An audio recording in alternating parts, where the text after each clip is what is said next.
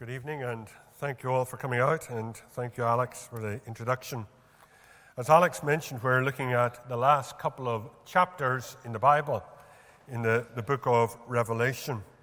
And if you want to follow with me this evening, then please keep your Bible open, because we will be coming backwards and forwards to the passages of Scripture that we're considering.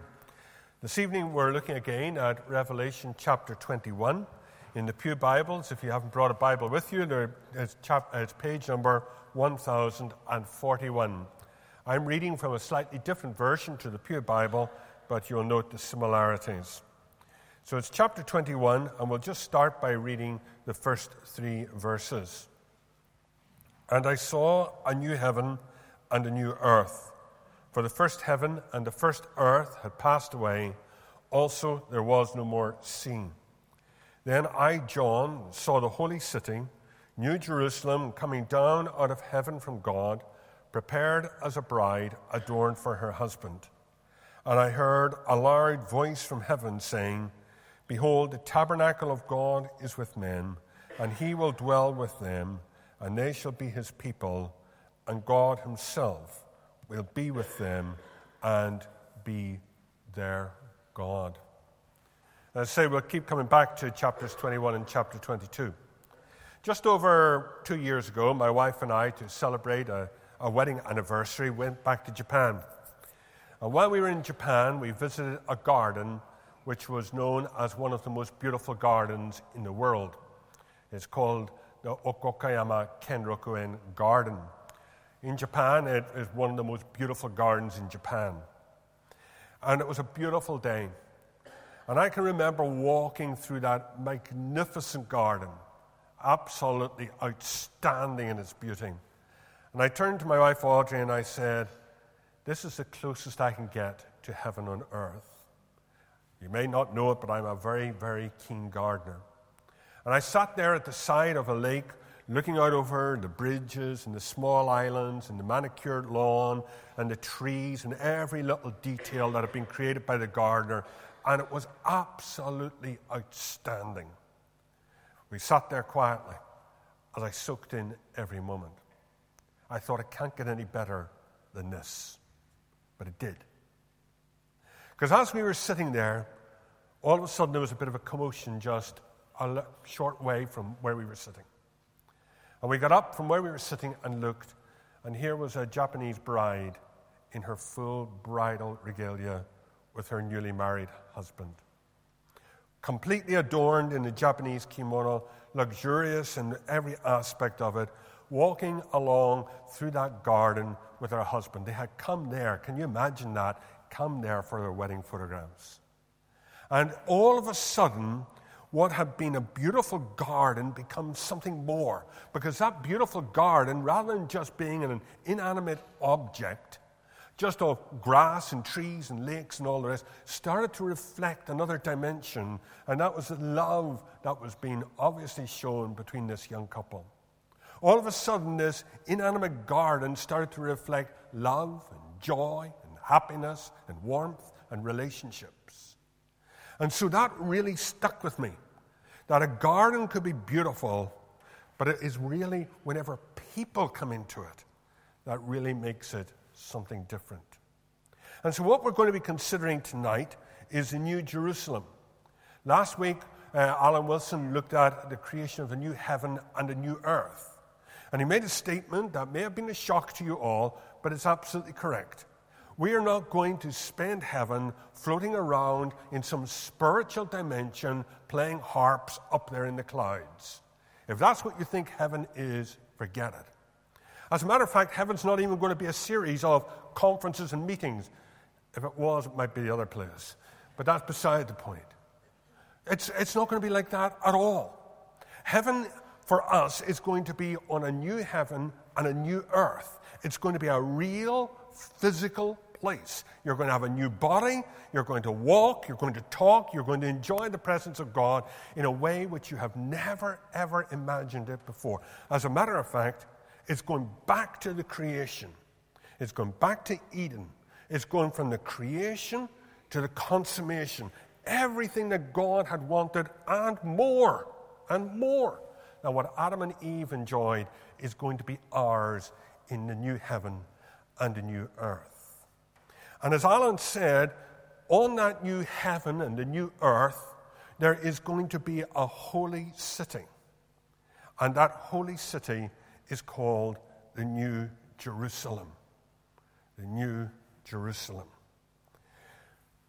Let's just consider a moment why John, at this point, introduces a city. Well, if you have been reading through the book of Revelation and studying it, and we haven't been, but if you got as far as chapter 17 in the book of Revelation, you'd have come across another city. The city would have been called the city of Babylon. And the angel took John and showed him Babylon.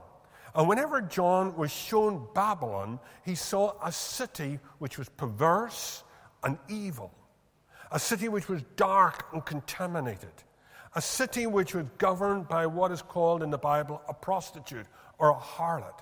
And whenever you read those chapters, you see everything that is wrong with this world today. You see it there in graphic detail, and it's expressed as a city of Babylon. When you go back into the little minor prophet of the book of Habakkuk, you'll read more about what happens in that area of Babylon. You'll read of what God thinks of Babylon. And God looks at Babylon and he issues 5 woes on that terrible city. They are slaving people. They are making money out of people. They are corrupt. They are violent. They are sinful.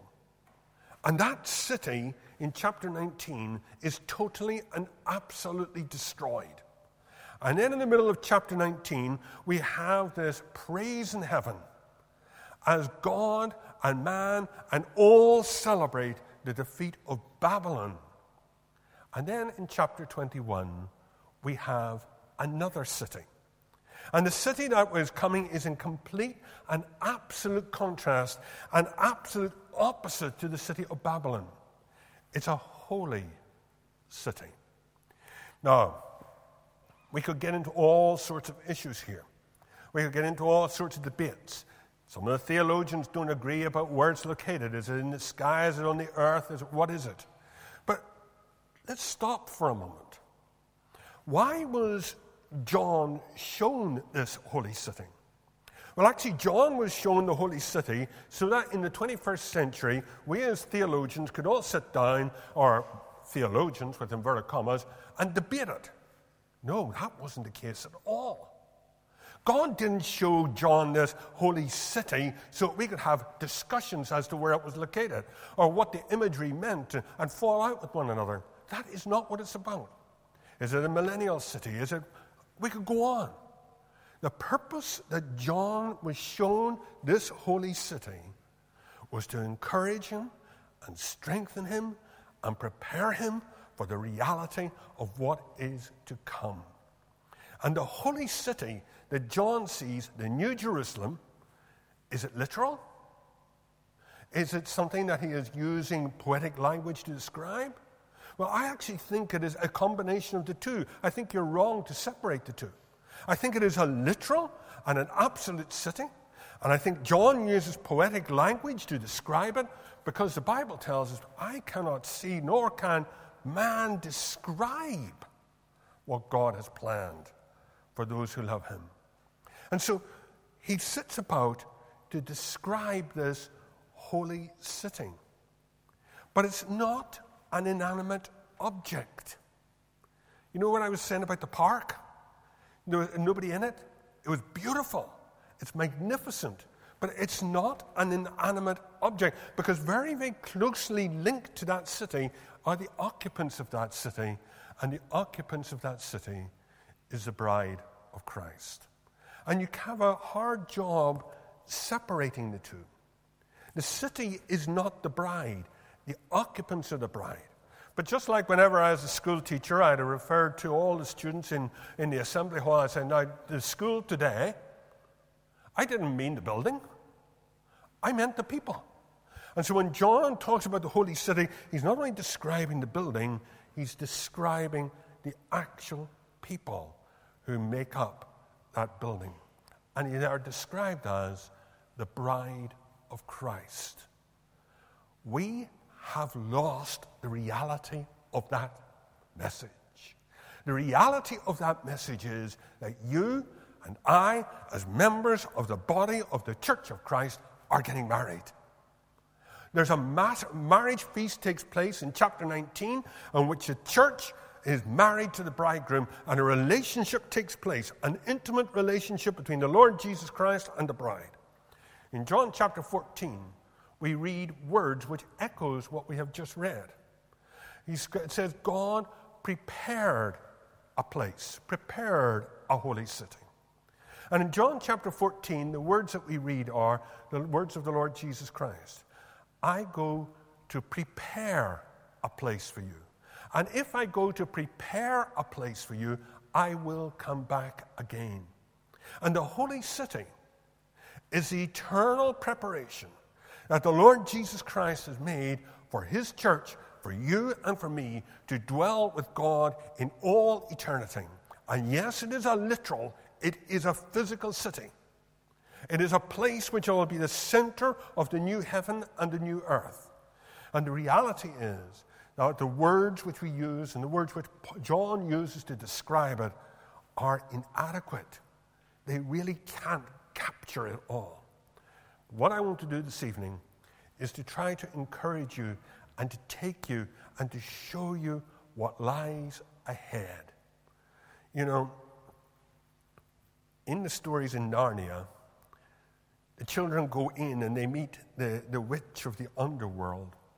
And she sets about trying to convince them that Narnia isn't real. She goes about and she talks to them and says, the lion's just an imagination. Everything else is just in your imagination. It's not real. And in many ways, that's what's being done to us as a church and as Christians today.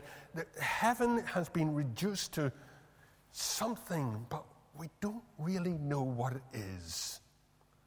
Well, let's hear what John has to say. So let's return to our passage of Scripture. And John then picks it up in verse number 9, and we'll read from verse number 9 to verse number 11. Verse number 9 to verse number 11. Then one of the 7 angels, who had the 7 bowls filled with the 7 last plagues, came to me and spoke to me. This angel speaks 21 times in the book of Revelation, and this is the last time. He says, "Come, I will show you the bride, the Lamb's wife." And he carried me away in the Spirit to a great and high mountain and showed me the great city, the holy Jerusalem, descending out of heaven from God, having the glory of God. And her light was like a most precious stone, like a jasper stone, clear as crystal. And we stop. Because what we have here is the whole vision that John has of this holy city. And the initial view that he has is from the top of a mountain, looking at this magnificent structure. And so he's looking at it from a distance. He's looking at it from afar. He's not right beside it. He's separated from it. And as he looks at this magnificent building, this magnificent city, it's radiant and it's shining and it's like jasper, and the walls are translucent and it's beaming with light. And he says, it is housing the glory of God. The glory of God. Does that scare you? The glory of God? I wonder what we understand by the words, the glory of God. Sometimes we think it's something that distances us from God. But in reality, the glory of God is much more intimate and much more personal. The word glory actually means the weight. Everything that constitutes God is his glory. It's used in the Old Testament of Eli when he fell off his seat, the very word where he was overweight. That weight is the word that's used, same word for glory. It's the weight. It's which constitutes God. Everything that is God is caught up in that word glory. And whenever we look at at the Bible and we look at the glory of God, we trace it as it moves right through and we see it revealed to us. The book of Ezekiel brings forward many, many times the glory of God. And whenever Ezekiel in chapter 1 talks about the glory of God, he sees two things. He sees light and he sees a person. He sees light and he sees a person. Now, this radiant light, which is here in the New Jerusalem, is the same light that Ezekiel sees. It is emanating, it is shining forth, it is bright, it is moving out. And we can't see it in its fullness. We will never fully understand it until we arrive in heaven. And this magnificent glory of God shines forth, but it's not threatening. It's not something to be a worry about. Because whenever we look at the Lord Jesus Christ, it says, he showed us the glory of God. And the very first miracle that the Lord Jesus Christ performed was when he changed water into wine. And it said through that, he showed us the glory of God. And it says his life and his incarnation showed us the glory of God. And it said his death and his suffering showed us the glory of God. And so the glory of God that we see, while it is demonstrated as light, it is shining forth into the darkness. Just as the Bible says, in the beginning God created the heavens and the earth, and in the darkness he said, let there be light. There was light. And that light beams forth, and it shows us the character and the nature of God, the glory of God. He is holy. He's just. He's compassionate. He's loving. He's pure. He's kind. He's gracious. He's merciful. And I could go on. That is what shines forth from the glory of God as it reflects into us. And then in Ezekiel talks about as well about a man, as a man. And when you read through Revelation chapter 21 and 22, you see both of these. You see the light and you see the man. You see the light, that piercing light of the glory of God, and you see the beauty of our Lord Jesus Christ, the Lamb of God. You see, the God that we worship, the God who is a God of glory, emanates, sends forth, shines out. And he says, I'm bringing love and compassion to you all. As I look, and I have seen world religions all over the globe, it's the exact opposite. I go into places where it's darkness, and where they seem to be absorbing all of me and wanting more of me, whereas the God of the Bible is saying, I'm giving more of me to you. And he's giving more and more and more. And that glory of God is what is there as you look at the New Jerusalem from afar. But then let's pick it up again and let's go a little closer. In chapter 2, from verse 12 to 21, we read these words. She had a great and high wall with 12 gates and 12 angels at the gates, and the names written on them, which are the names of the 12 tribes of the children of Israel. 3 gates in the east, 3 gates in the north, 3 gates in the south, 3 gates in the west.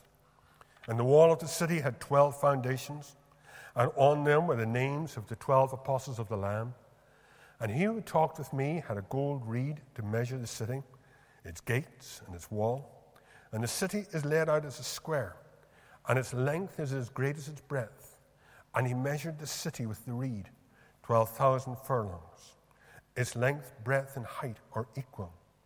And then he measured its wall, 144 cubits, according to the measure of a man, that is, of an angel. And the constructions of its wall was like jasper, and the city was pure gold like clear glass. And the foundations of the wall of the city were adorned with all kinds of precious stones.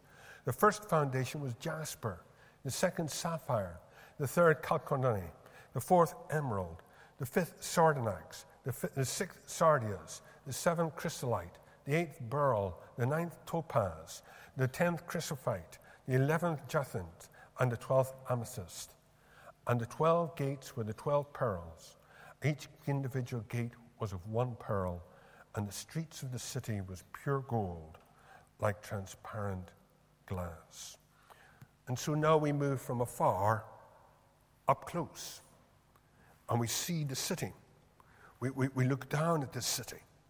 And three things happen in this passage. First of all, we get a map of the city. We find out that it's got walls, and we find out where the gates are located, and we find out where the foundations are, and we find out the scale and the height of it, and we get this general map of what the city is like. And then we move on from there, and we then start getting the measurements of the city. And then finally, we get the materials by which the city is constructed. We're moving closer. And as we look at the amazing city, this amazing city, you cannot help but wonder and be amazed. I know that we say that heaven is paved with streets of gold. I wonder, is it literal?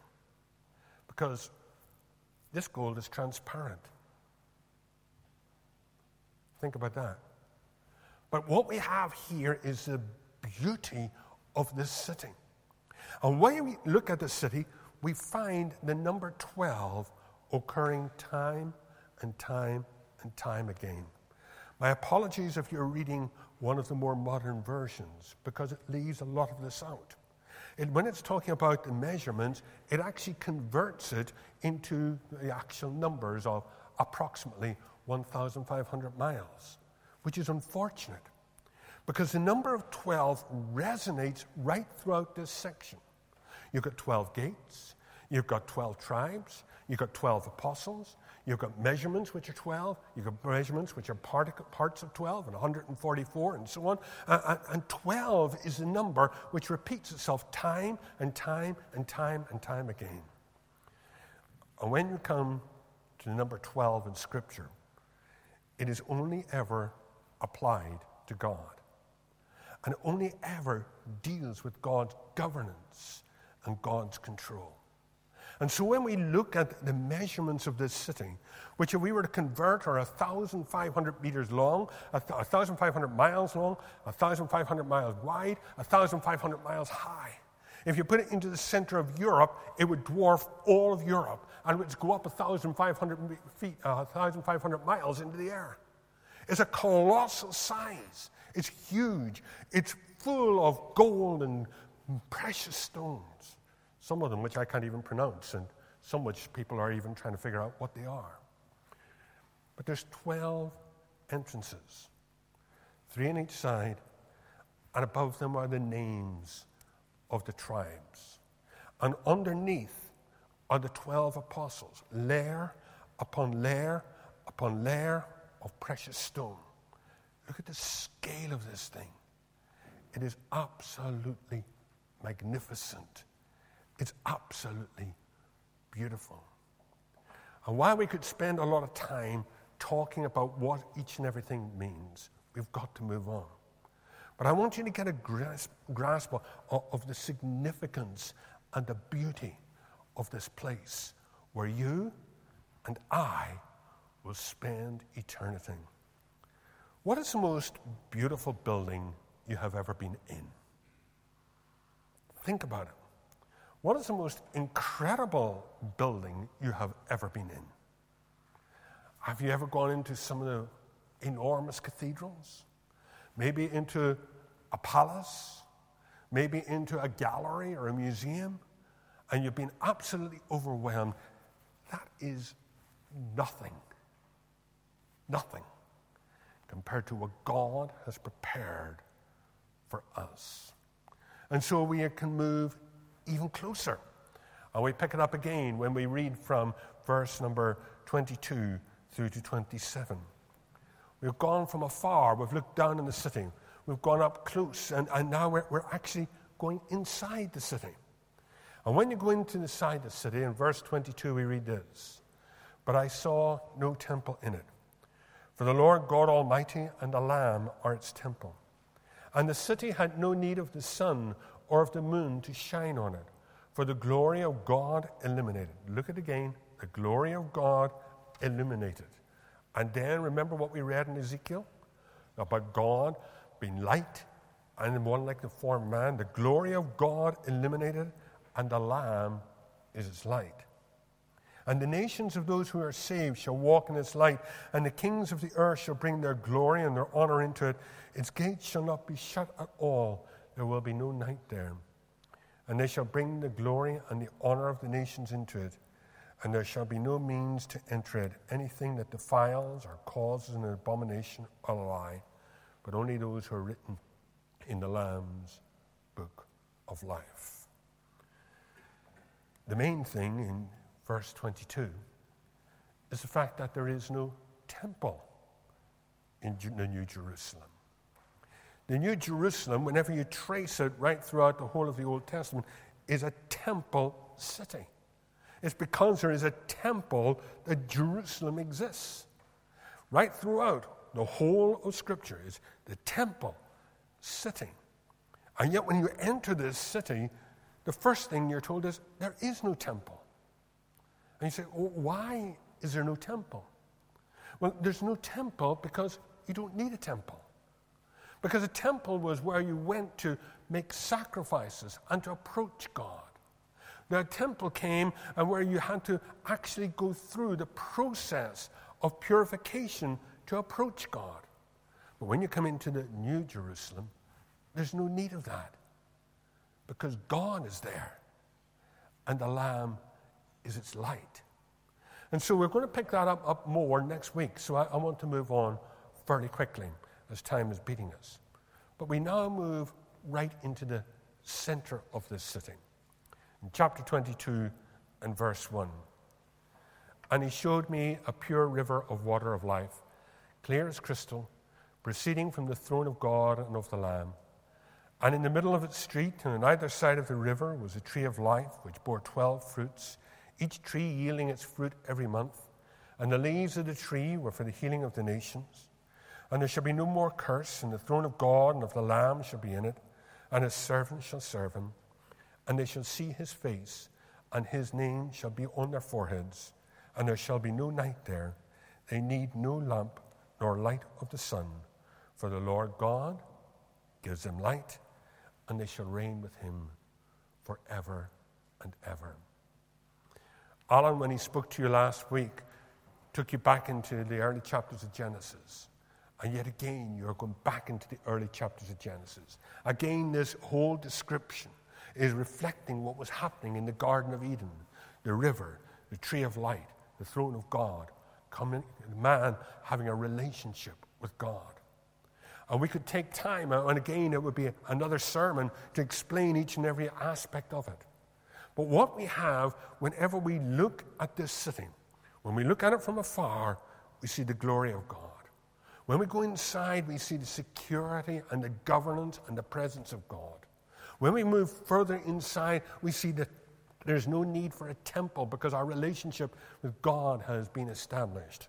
And we go right into the center, we see that God's throne is in the very center of that holy city.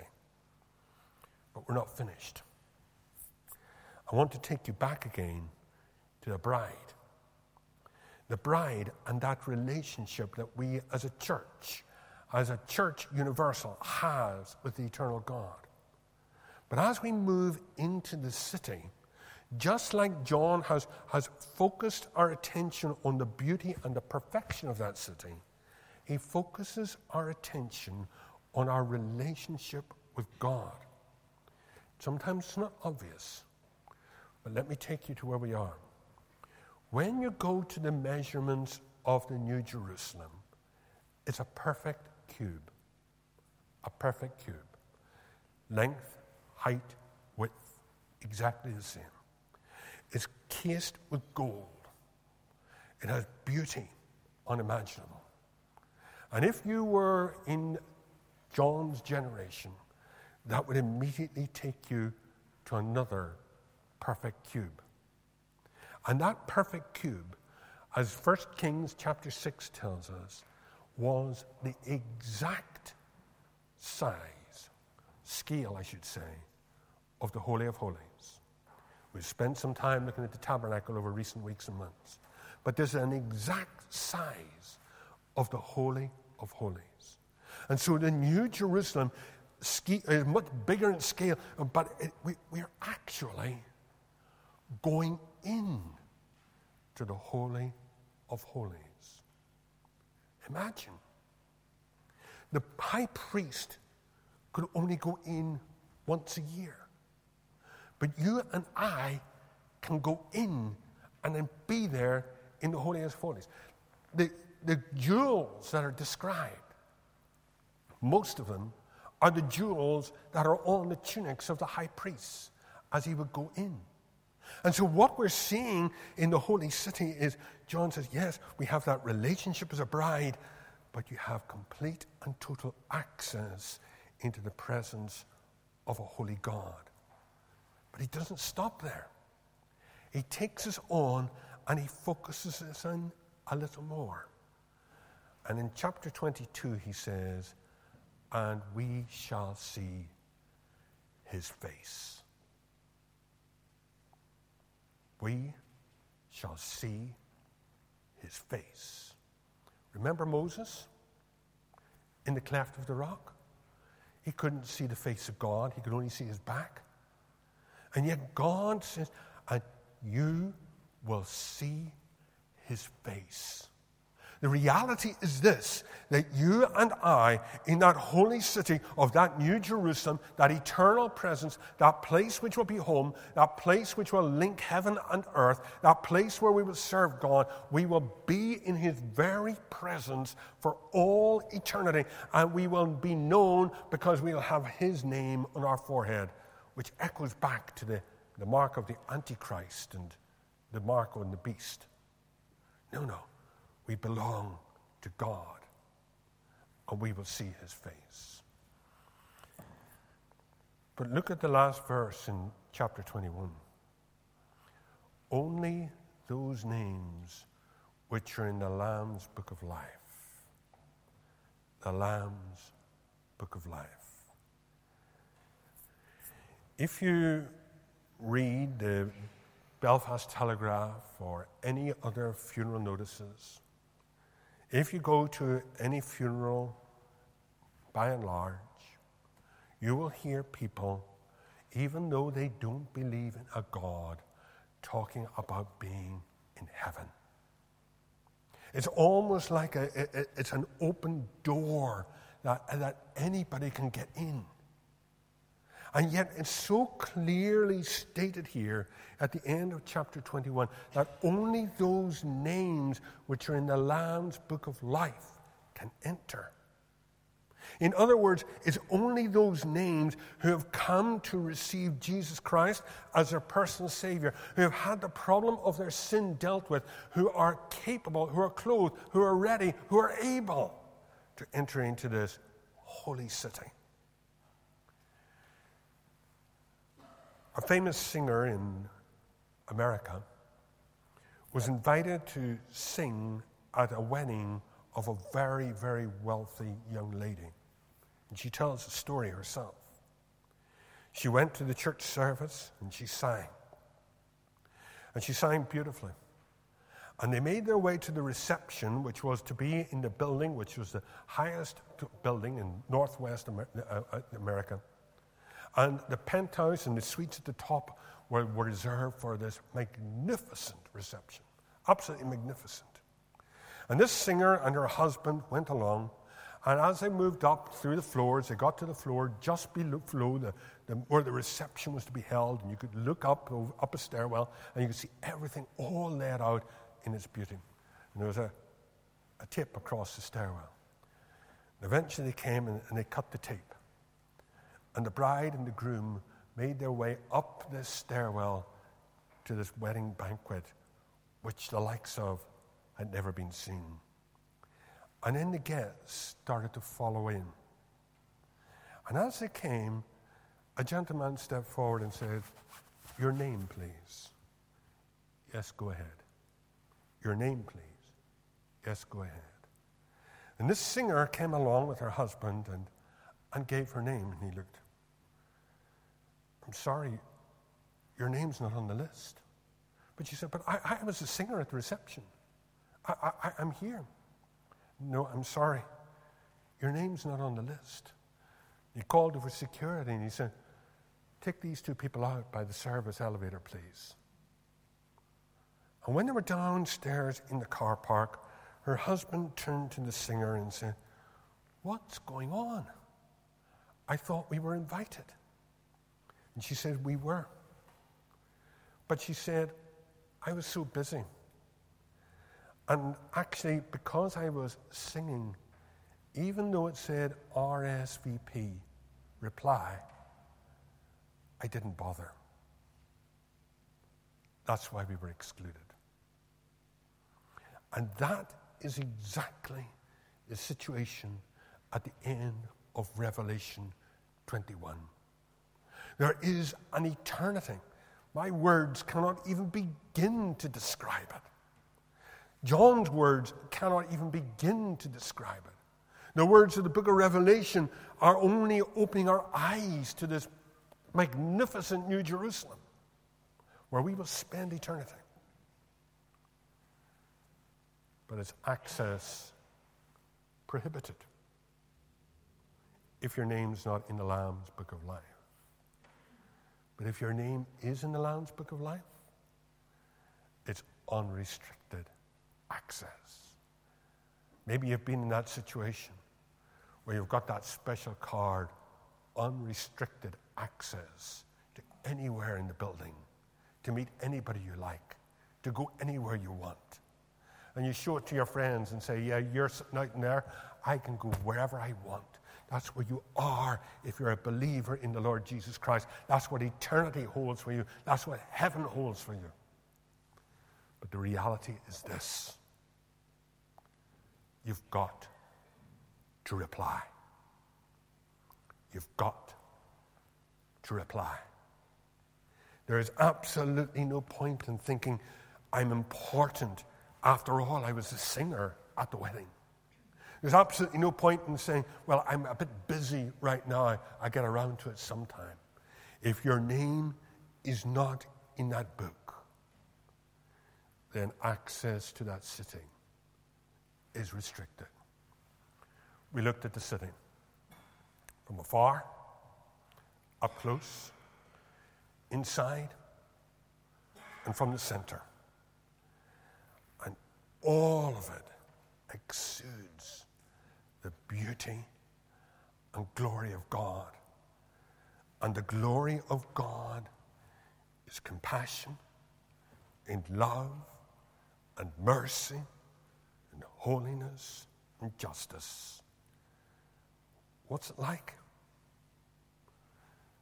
It's like the person of our Lord Jesus Christ. That's where you'll see it. That's what you'll see. And we can spend eternity if you reply.